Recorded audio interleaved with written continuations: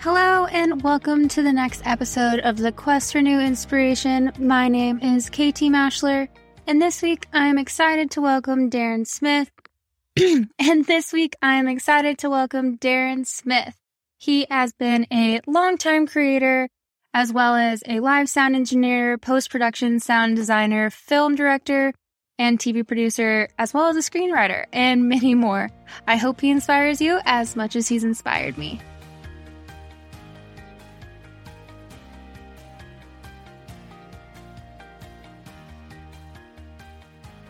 Well, thanks for having me on. My name is Daren Smith, and I like to say I'm a multi-hyphenate. I'm a career creator, and in the last 15 years or so of being a professional creator, I have been a live sound engineer, a post-production sound designer, a film and TV producer, a screenwriter, and lately I've been getting into writing and being an author and all these things. So I do a lot of different things in the creative industries. But my main gig right now is as a film and TV producer. I've been producing movies the last year and a half or so, and before that was doing TV. And last year, in the middle of the pandemic, right at the start of the pandemic, I started a online course platform for creators. So that kept me busy in between some projects while the world was kind of going, what's next in 2020? And so now that's part of what I do. Awesome. Do you want to explain a little bit about like your creative course and how all that came about? Yeah, definitely. So, with having a background as a film and TV producer, when everything shut down, I got furloughed from the TV show that I was working on. And I found myself with 4 months of free time, which is something I had never had in my entire life, free time. And so I had to think about what can I do with just the tools and experience and skills that I have without a lot more people being involved because of COVID. And what's something that I can do to kind of contribute and to help people? Because, yeah, money's great, but I'd love to build something that has a little bit more lasting impact rather than, a quick transaction. So I had this idea to create some online courses. I created 2 of my own and launched the first one 2 weeks after the pandemic hit the United States. And, I sold a few copies, which was nice, but everyone in that moment was freaking out about money and their jobs and their gigs and their projects and their clients. So not a lot of people were investing in online courses. So I did the smart thing and created another one. But this time I released that course for free because it was really about how to help creators and artists kind of get a better footing for their business. I wanted them to understand that, you don't have to have your business wiped out when a pandemic hits. You could have different outcomes. You can have, finances that are keeping you afloat, and you can have things that are providing a foundation for your business so that you can survive these kind of things. I had a lot of musician friends just completely go unemployed because all the gigs dried up. They had no other sources of income, et cetera, et cetera. So I really took a strong look at that and wanted to do more. So I realized after producing 2 of my own courses, one of them putting them out for free, it wasn't a big money-making prospect deal. So I reached out to a creative friend. She is a hand lettering artist here in Provo, Utah, where I live. And she had a much bigger following than I had, about 11,000 followers at the time on Instagram and a really engaged audience. And I said, have you ever thought about making an online course? She said, oh my gosh, I've been wanting to for so long. I just have no idea. I don't know how to do the editing. I don't know how to do the filming. I don't know how to host it. I don't know how to do any of that stuff. I'm like, well, guess what? I know how to do all those things. And I have a platform that I created that you could just put your course on there. Why don't we try one? And I said, let's just do a simple 50-50 split. You bring the content and your audience. I'll do all the technical stuff and the website stuff. And it worked like gangbusters. She did like $10,000 in a week. She had 100 students before the end of the month. And I was like, that's the business model. So since then, I've produced about a dozen more courses and tend to produce 1 to 2 a month, while I'm not producing movies instead. So we got about 15 on the site right now, which is pretty crazy. So that's how that came about. That's super cool. Do they kind of vary in their topics, or do they kind of stay in one sector? Yeah, they're all the consistent thing through all of them is that they're all about creativity, creative businesses, mindset, those kind of things, but all for creators and artists. So I'm not doing like SEO courses. I'm not doing financial planning courses and that kind of stuff.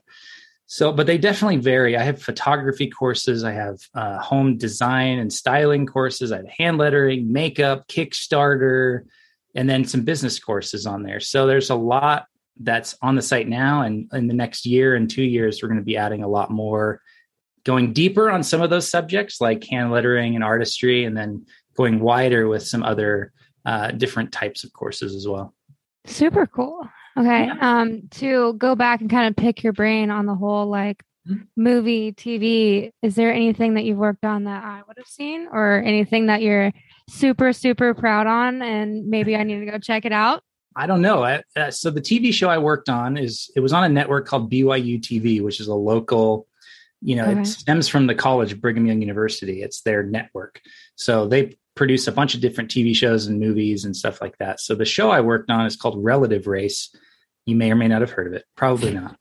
There's, I think, about 700,000 or 800,000 people watch that every week. So it's a small cable network, but I did 4 seasons of that TV show. You can actually watch it for free at relativerace.com. It's a fun show. It's kind of like The Amazing Race meets Genealogy. So you have teams of 2 that are going racing around the country and competing in challenges. But at the end of each day, they meet a family member they've never met before.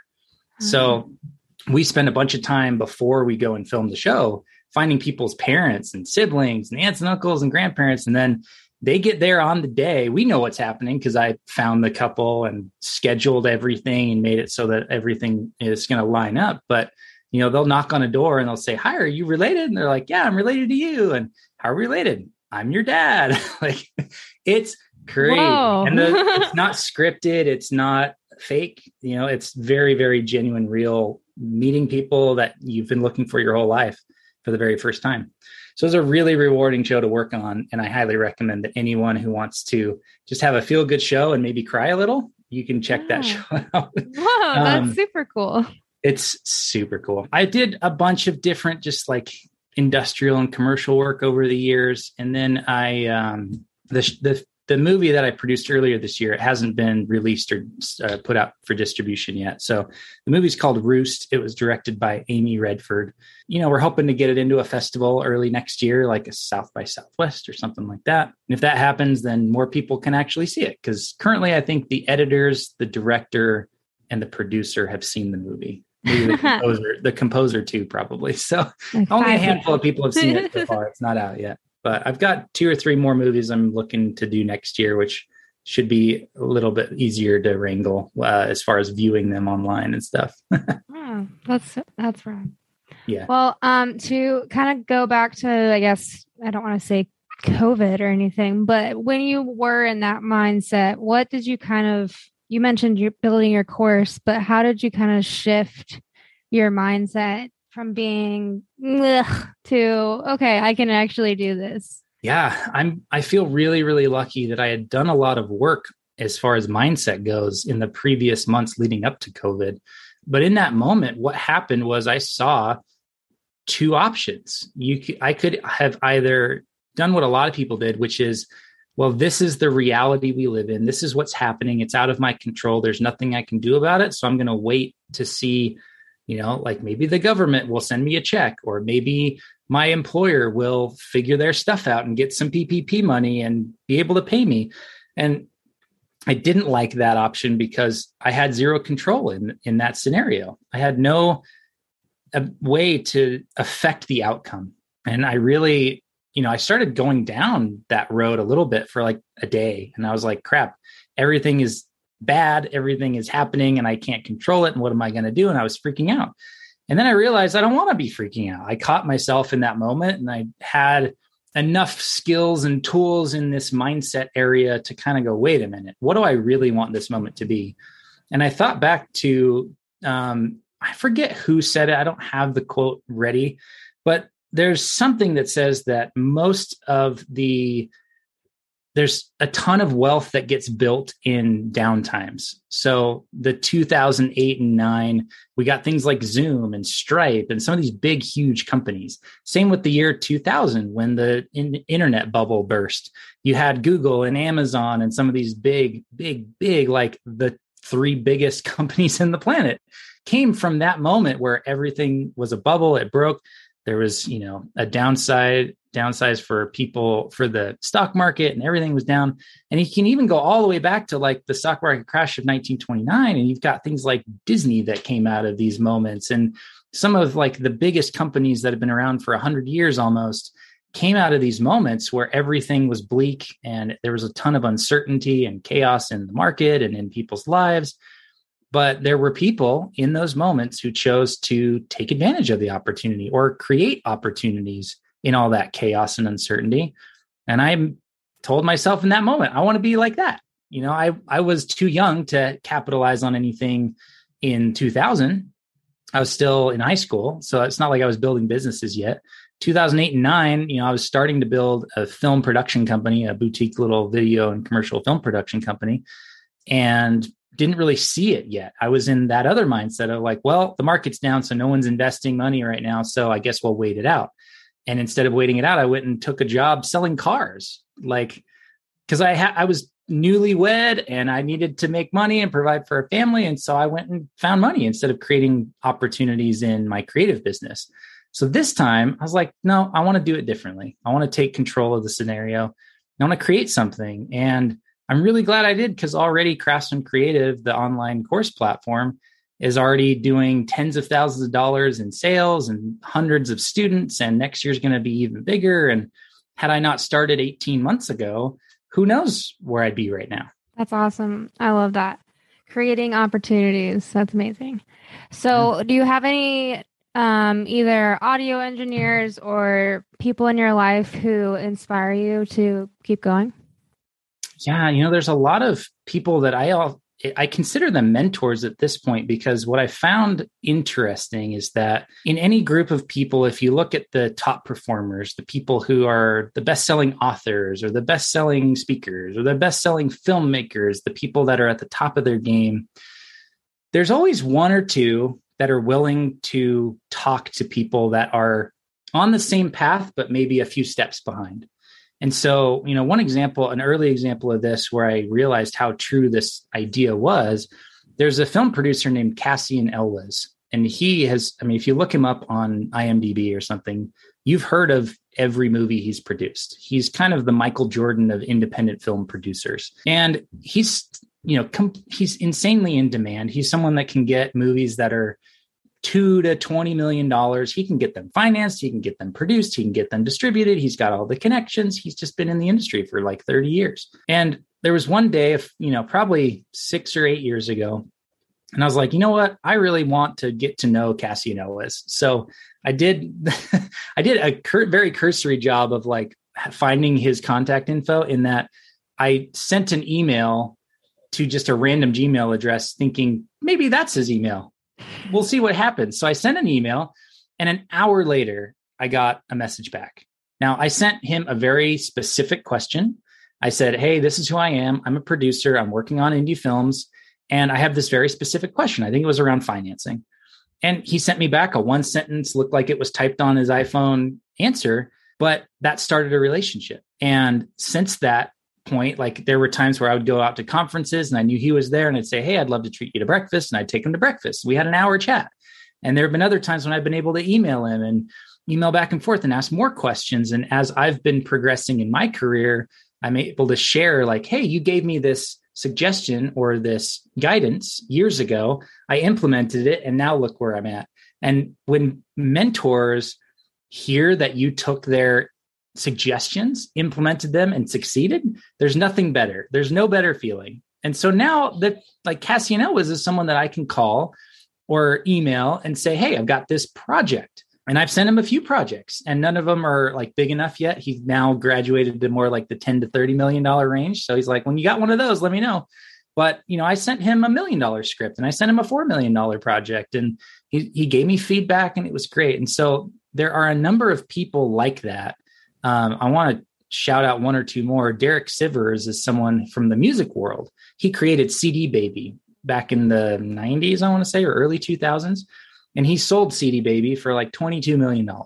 So this is a massive success. He, you know, is just highly in demand. Like hundreds of thousands of musicians and artists knew who he was.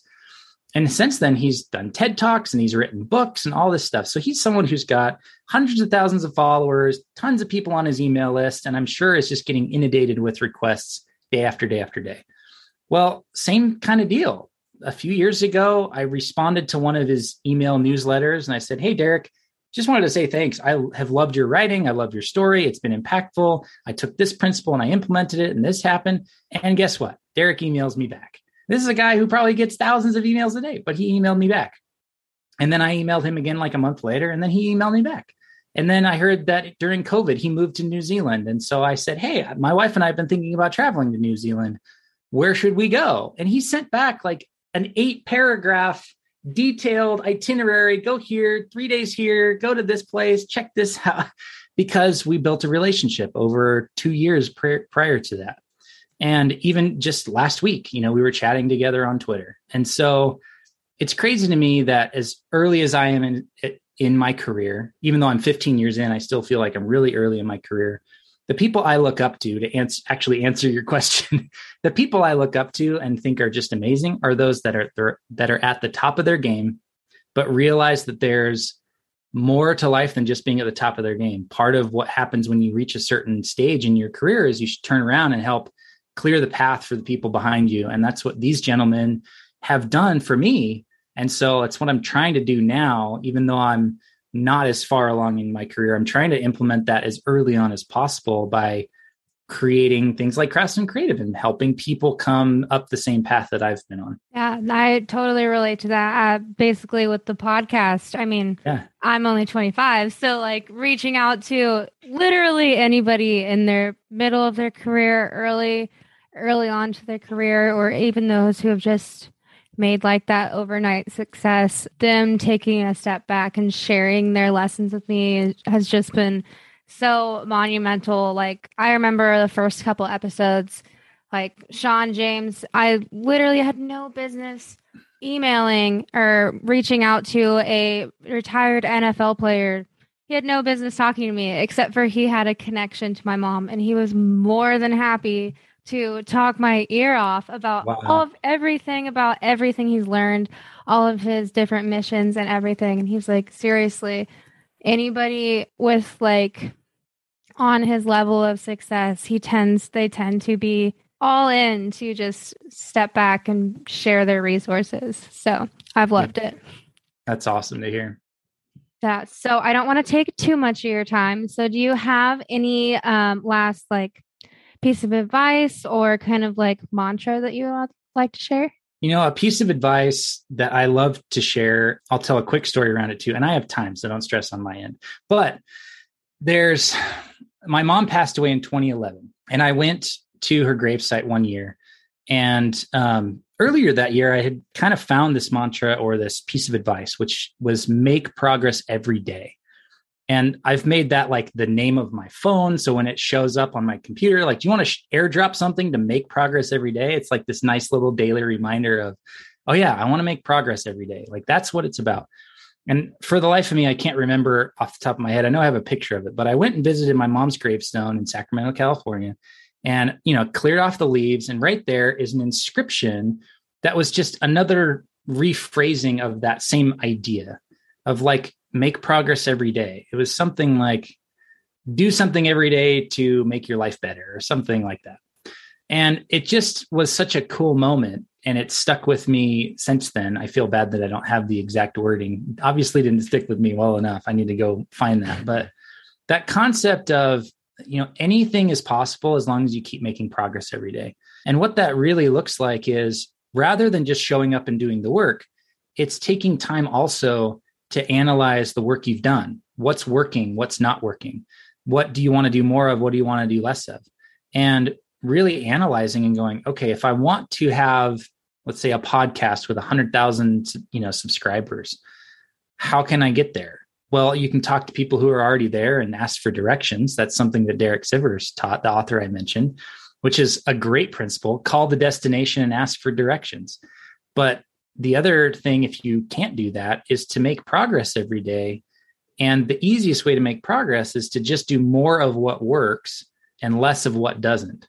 So it requires a little bit of an analytical side or putting on like a marketing hat or whatever, where you're just going, yeah, I tweeted 8 times last week. Did any of them take off or any of them outperform the others? Oh, that one did. I'm going to do more tweets like that because my audience resonated with it. So the more that you can make progress every day, my belief is that success becomes inevitable if you have that mindset. So going back to the mindset conversation, if you believe that anything is possible as long as you just continue to make progress every day, I believe you too. I think nothing can stop you at that point because it's really in your control. And whether it takes a month or a year or 10 years or a lifetime, you'll still make progress every day, which in and of itself is a success. So I love that mantra and I try to remember it every day. Yeah, I totally can see that in my own life for sure as well. Like with the podcast, I have to literally sometimes convince myself on like the nights before I release something. I'm like, you can finish it. You can do it. I'm like procrastinating. And I'm just the expert at waking up like at 4:30 before my boyfriend thinks I'm crazy. He's like, why wouldn't you just do it the night before? And I'm like, I can wake up and just make it launched by 6. It's fine. Yeah. So that's amazing. I love that. Well, thank you so much for your time today. That was awesome. Yeah. Thank you so much. I appreciate the invite and it's been great chatting with you. And that is it for this week's episode. Thank you guys so much for tuning in. Every single play truly does mean the world to me. If you guys love the podcast, make sure you let me know by sharing the podcast, leaving a review, or a 5-star rating on Apple Podcast or your favorite podcast player. And if you're interested to staying up to date with the quest for new inspiration, make sure to follow us on Instagram, Twitter, and Facebook. And make sure you get some of your own Quest for New Inspiration swag. See show notes for more details.